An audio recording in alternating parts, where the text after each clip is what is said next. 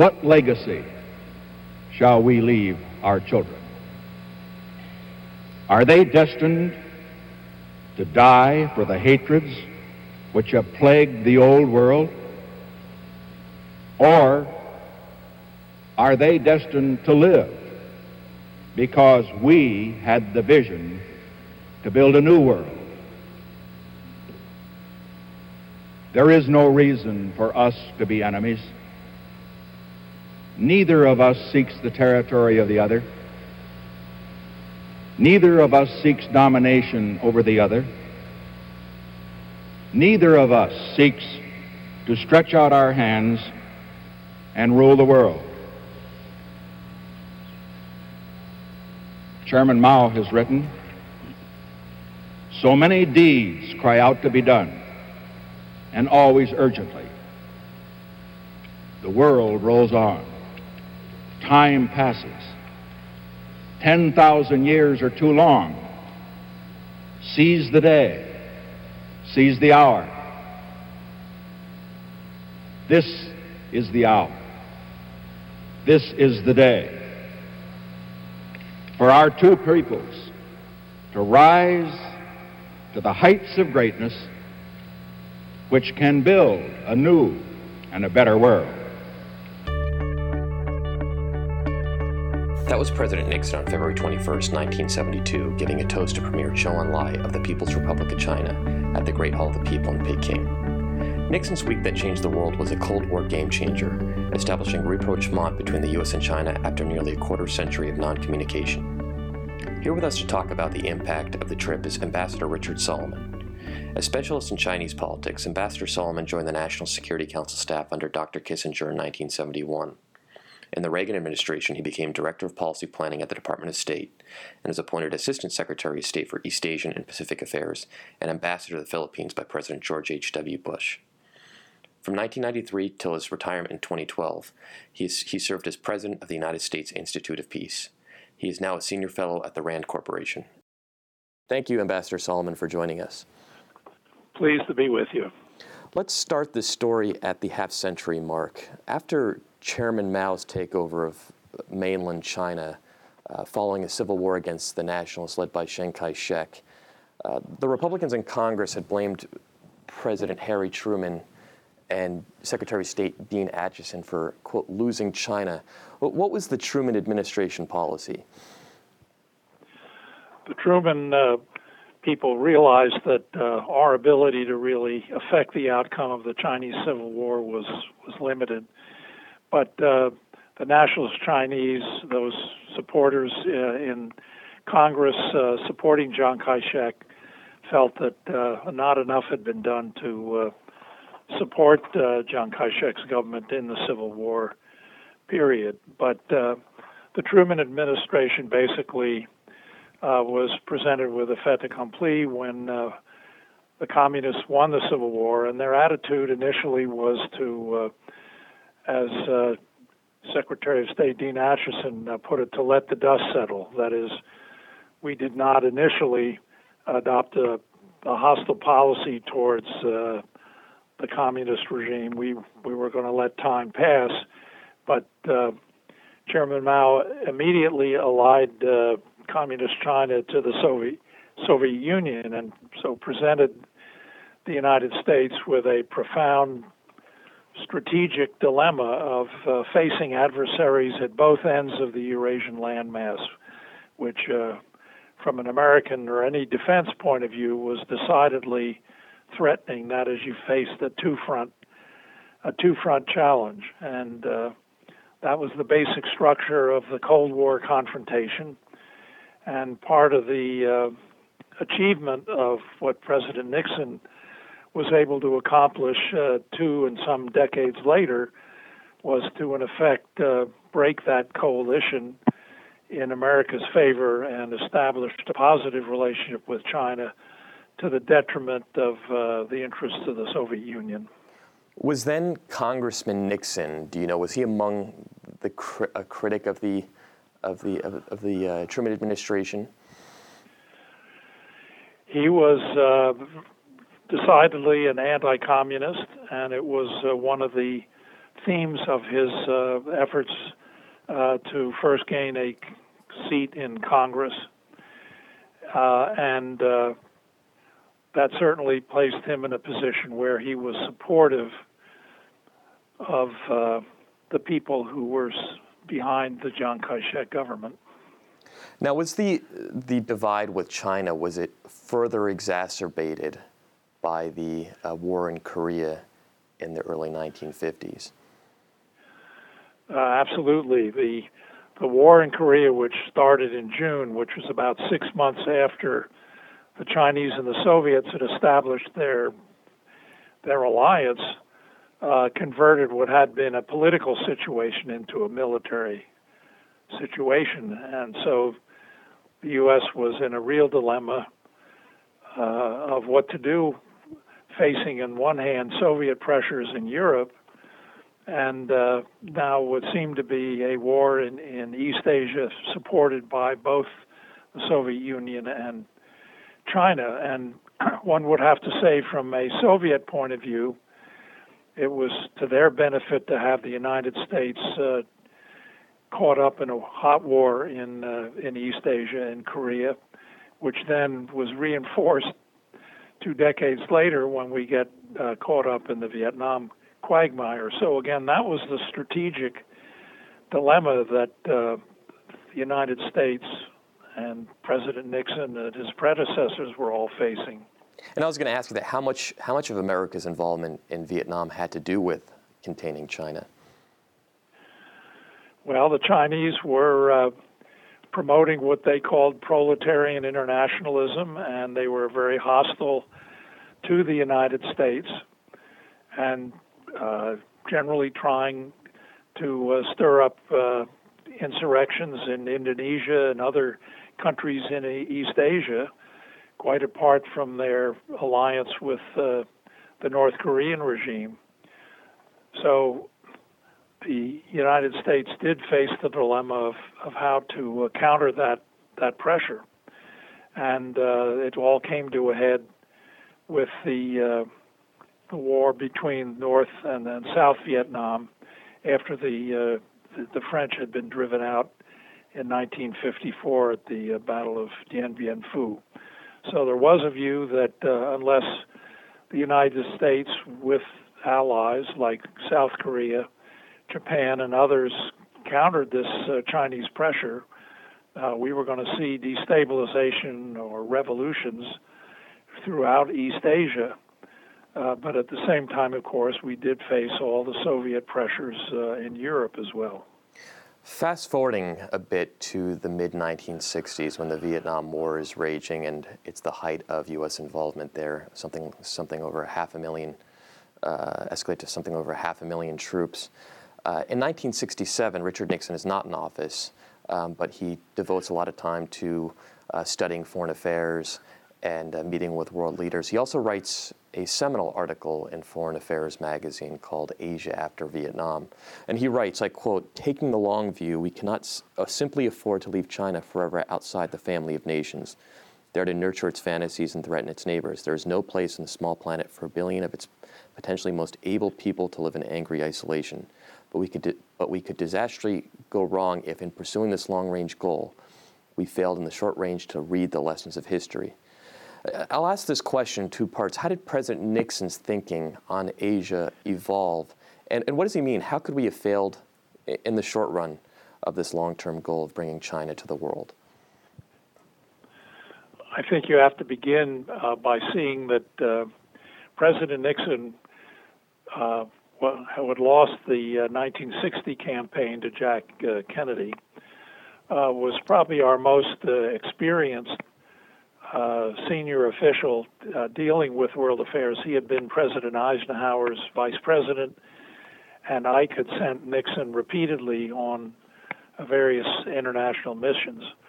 So Nixon was well prepared to look at the world in its broader context. And so he was looking at the world in terms of the Soviet Union being a major, if not the primary, security threat to the United States. In 1967, The article that you just read from was published shortly after Nixon, with his good longtime aide Ray Price, had traveled through East Asia for several months. Nixon, in his private capacity in the 60s, was involved in business activities in Asia, but he was well aware of the strategic activities playing out there. And above all, he saw that President Johnson was entrapped. Indeed, the country was entrapped in the Vietnam conflict, and that conflict, which of course had a tremendous negative resonance in the United States, was undermining President Johnson's presidency. And so in 1967, Nixon began thinking about a second run for the presidency. And it's pretty obvious that what he wanted to do was avoid President Johnson's fate, which was to see his presidency undermined by the conflict in Vietnam. But President Nixon, or would-be President Nixon at that point, saw the Vietnam conflict in this broader context. And so he was already thinking about how do we get ourselves out of this entrapment in the Vietnam quagmire, where our major strategic issues are dealing with the Soviet Union, the nuclear threat from the Soviets, and the bigger issues associated with Asia, of which Vietnam was not the centerpiece. So again, he brought to that article, Asia After Vietnam, his efforts to think about how you get out of the Vietnam quagmire and deal with the broader strategic threats that the United States face from both the Soviet Union and their then ally, China. By this time, we also see conflict within the communist world. In 1968, Warsaw packed troops and tanks roll into Czechoslovakia and put down a reform movement there. And you also see border clashes between the U.S. and China on the Ussuri River border. Why was there a fissure in the communist bloc? Was this geopolitical? Was it ideological? It was very much a personal issue between initially Mao Zedong, Chairman Mao, and Nikita Khrushchev. You've got to walk this back to the mid-50s. Joseph Stalin died in 1954, and a year and a half so later, Khrushchev, who was Stalin's successor, attacked Stalin for his brutal dictatorship and for his, what Khrushchev called Stalin's cult of personality. Now, this was highly threatening to Mao. Why? Because Mao had been very supportive of Stalin, and Mao had been developing his own cult of personality in China. So Khrushchev's attack on Stalin and the cult of personality put Chairman Mao in an awkward position. He did lose some support, or was put on the defensive in terms of China's internal politics. So beginning in the mid-50s, relations between these two men soured, and they continued to deteriorate through that period.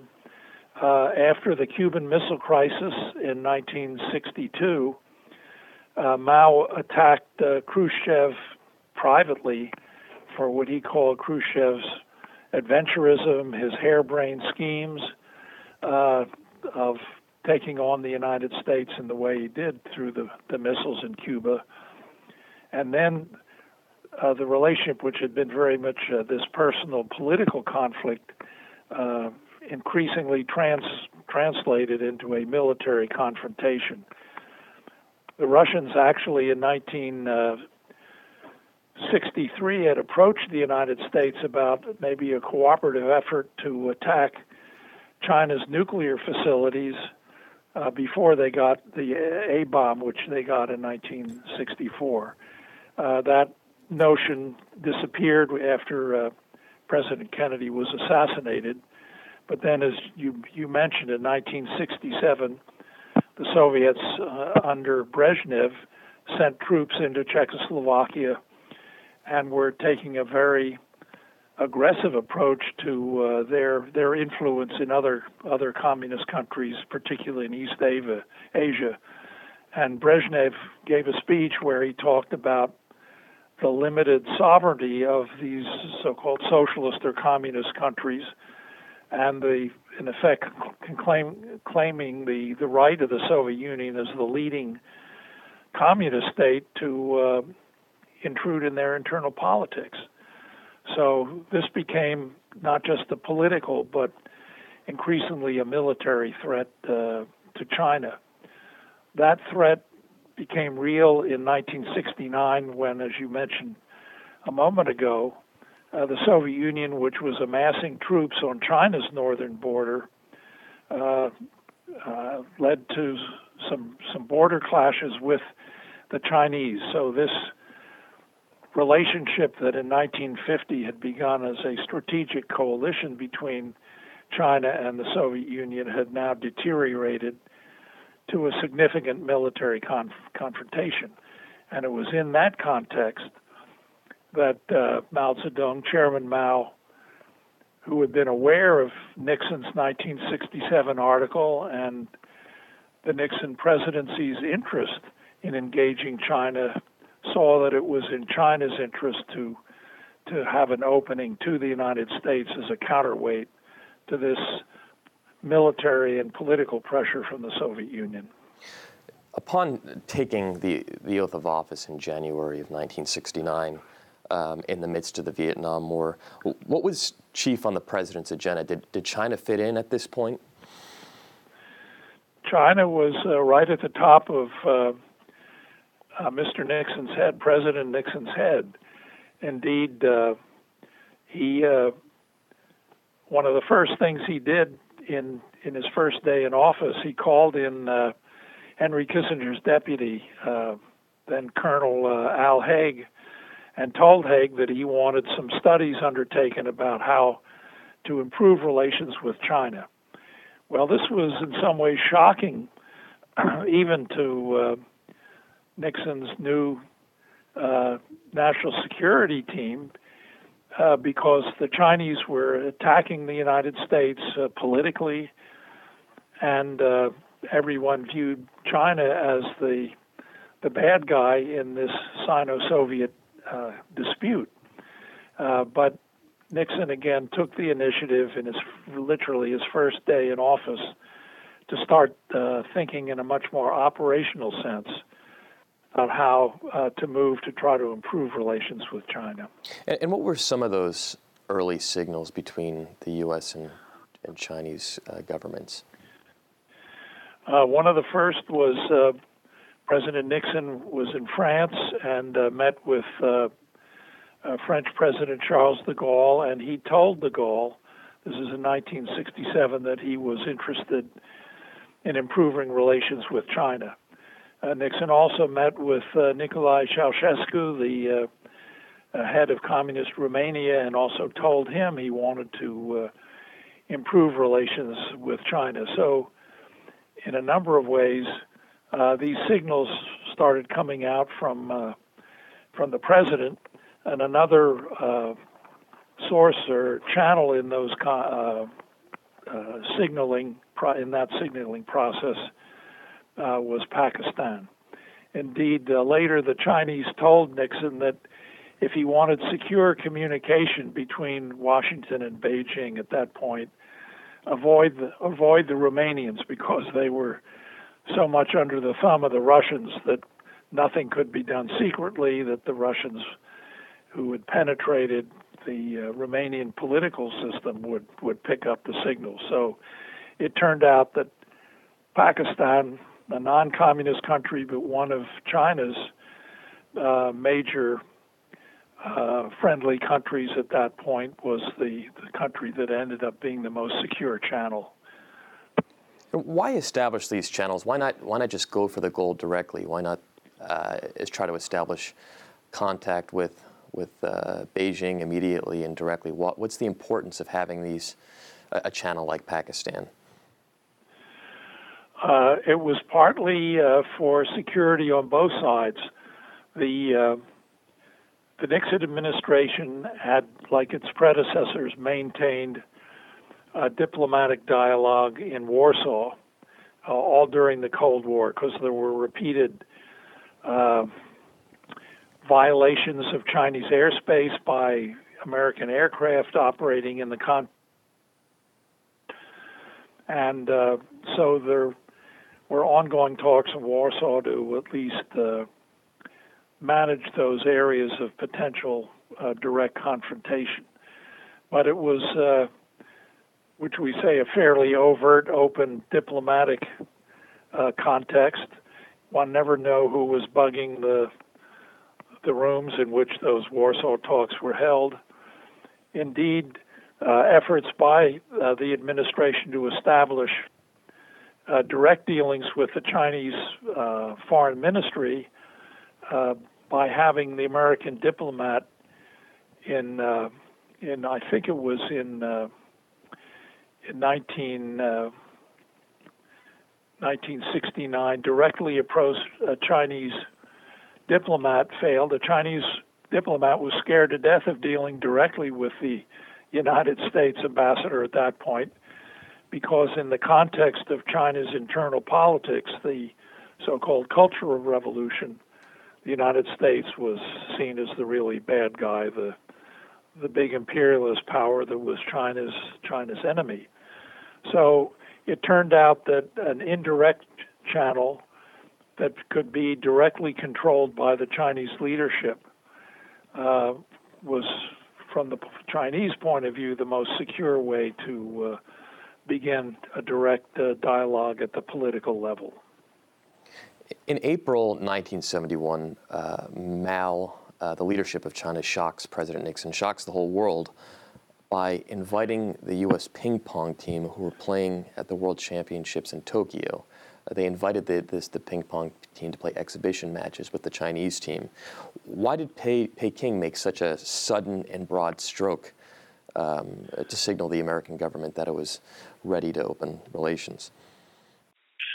Well, the invitation to the ping pong team in the spring of '71 was really Chairman Mao personally reacting to the signals that President Nixon had been putting out about the desire to engage in the relationship. And it was done in a way that was somewhat ambiguous in the sense that it didn't have to lead to the presidential trip in February of '72, but it said to the American leadership that President Nixon's interest in engaging had been received. But more than that, the public reaction to the ping pong visit was truly remarkable. It indicated that in the United States there was tremendous interest in moving away from a confrontational relationship with the Chinese. Remember, at that time, we were still very heavily involved in the Vietnam War. And so people were really relieved that there was some indication that there could be positive, friendly interaction between China and the United States. But it paved the way for Dr. Kissinger's secret trip in July of '71 and all that followed. And what was the purpose of Dr. Kissinger's meetings that July? Well, that was done in secret, as you know, because, again, it wasn't fully clear that the two sides had the basis for moving forward. But the secret trip was a way that at the highest level, the Chinese, by the way, had expressed interest in Kissinger himself visiting, and that was, I think, because they wanted someone very close to the president. And the Kissinger talks in early July basically established an understanding that while there were serious problems in the relationship, Taiwan was still a major issue of concern. The primary concern that brought the two sides together was a sense of threat from the Soviet Union. And right from the outset, once Dr. Kissinger indicated that we were prepared to talk about the future of Taiwan, Zhou Enlai sort of brushed it aside and said, "All right, let's really talk about what we're concerned about, which is what they called Soviet hegemony." So the discussions prior to the public announcement that President Nixon made on July 15th, those private discussions clarified that both leaderships had the basis for trying to come together, at least on a limited but very important strategic basis. You've said in the past that U.S.-China rapprochement was an enormous risk for both Chairman Mao and Premier Zhou, as well as President Nixon.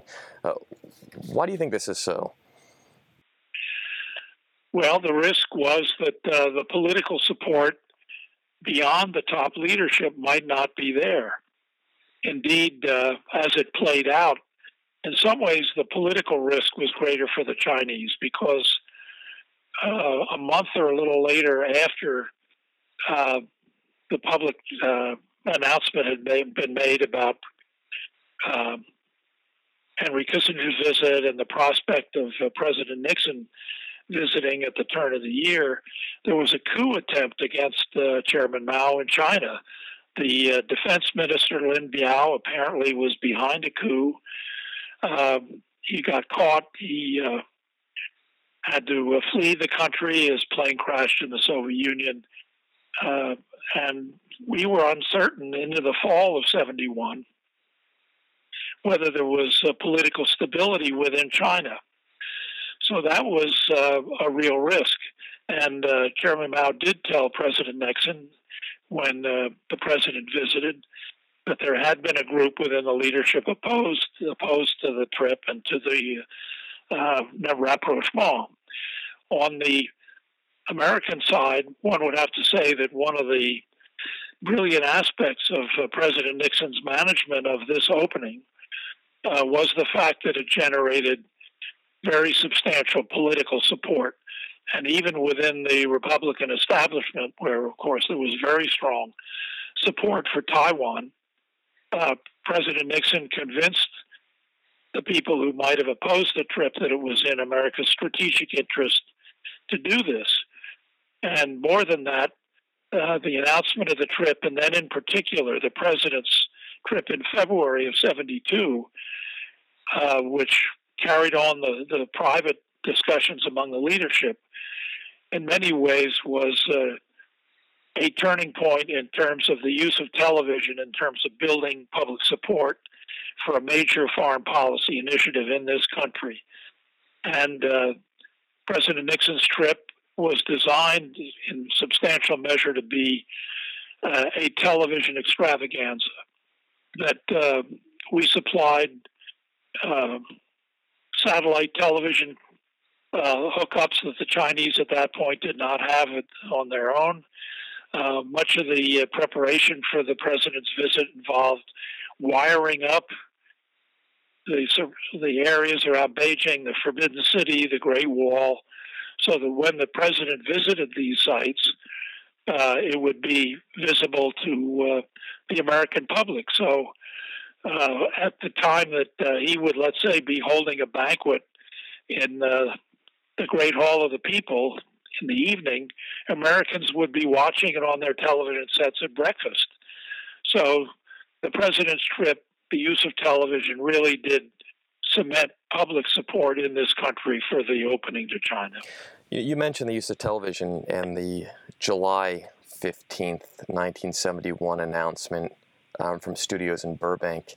What was the reaction of Moscow upon announcing the China trip, or the possibility? It clearly threw the Soviet leadership back on their heels and created a situation where they had been stalling, foot-dragging on negotiations with the United States, particularly on arms control issues. Suddenly, they saw the whole political dynamic of the Cold War shift, because now China and the United States were beginning to have serious discussions. So almost immediately, well, back up one point, it was not fully clear to the foreign policy specialists in the United States how how the Soviet Union would react to the China opening. There was some fear that it would create a very hostile, negative reaction, but in fact, the initiation of the relationship with China had just the opposite effect. The Soviet leadership immediately tried to engage the Nixon administration. They wanted to have a summit meeting before the China meeting, which was put off. They suddenly indicated a great interest in arms control negotiations that they had been stalling on. And there were efforts through diplomatic channels on the part of Soviet diplomats to try to convince the United States, American diplomats and leaders that the Chinese were really unreliable and dangerous to deal with. So from the point of view of the political dynamic of the Cold War at that period, the opening to China was clearly favorable to the United States in bringing the Soviets around to dealing with us seriously on arms control and other issues. And that shift played out over the next several years with a series of very positive summit meetings with between President Nixon and Brezhnev and the other Soviet leaders that led to a number of important arms control and other agreements. And what was the reaction of China's allies, namely North Korea and Vietnam, and also the U.S. allies, namely Japan, South Korea, the South Vietnamese? How did that whole dynamic play out in Southeast Asia when the two great powers established rapprochement? Well, the Japanese called it the Nixon Shakus. It was one of a series of political decisions that the Japanese, and whether there was the North Vietnamese, the North Koreans, the ASEAN countries, the Soviet Union, the Nixon initiative, and the trip to China in early '72 really had a profound effect on political dynamics on both sides of the equation. For the Chinese, it created real strains between Beijing and the Vietnamese, who, of course, we were in the middle of a war with. Real strains with North Korea, where we were in a military confrontation, and it was an enormous complication to Beijing's efforts to sustain working relations with these two countries. And while it would be hard to say that the China opening had a demonstrable effect ending the Vietnam War earlier, it clearly put the United States in a more favorable position, because the fear that we might stumble into a war over Vietnam with China had been substantially eliminated, and the Vietnamese were pretty much on their own. And from an American point of view, suddenly the China relationship overshadowed the tremendous cost on this country, the Vietnam War. For China, again, they had problems dealing with their allies who were shocked and felt that they had been betrayed. But the Nixon administration did conduct effective diplomacy with Japan, with our other countries in East Asia, to convince them that the China opening was good for their interests, because they, whether it was Japan or the Philippines, other countries that were our allies and friends, they didn't want to see a U.S.-China war. They didn't benefit from a high level of tension between the United States and China. So through effective diplomacy after the president's visit in February of '72, we were able to conduct, I think, effective diplomacy to convince our allies that the opening was to their benefit. At the end of the trip, U.S. and Chinese leaders announced a joint communique, appropriately called the Shanghai Communique. What was the Shanghai Communique? What did it seek to accomplish? Well, it was a formal declaration that the United States and China shared a fundamental strategic interest, and it was common opposition to what they called, in a kind of code word, hegemony, which really meant the threat from the Soviet Union. At the same time, the communique listed a whole range of areas where the United States and China did share serious differences. So it was an unusual document in the sense that it wasn't sort of diplomatic doublespeak and papering over differences. It was unique because at one and the same time, it said, yes, there are some very serious areas of disagreement, but we do share this fundamental strategic concern about hegemony, about the Soviet threat. So as you look back on 20th century diplomacy, the Nixon opening and the Shanghai communique really have to be seen as probably the most positive diplomatic initiative in the way that it changed the dynamic of international relations, of course, in the context of the Cold War. Right. I mean, the world's very different now. I mean, 45 years on, the world is very different. It is the Shanghai Communique and the framework established in rapprochement. Is it still playing itself out today? Well, it's got a very complex play out. It certainly was a positive development in bringing the Cold War to a positive end, and much to the benefit of the United States.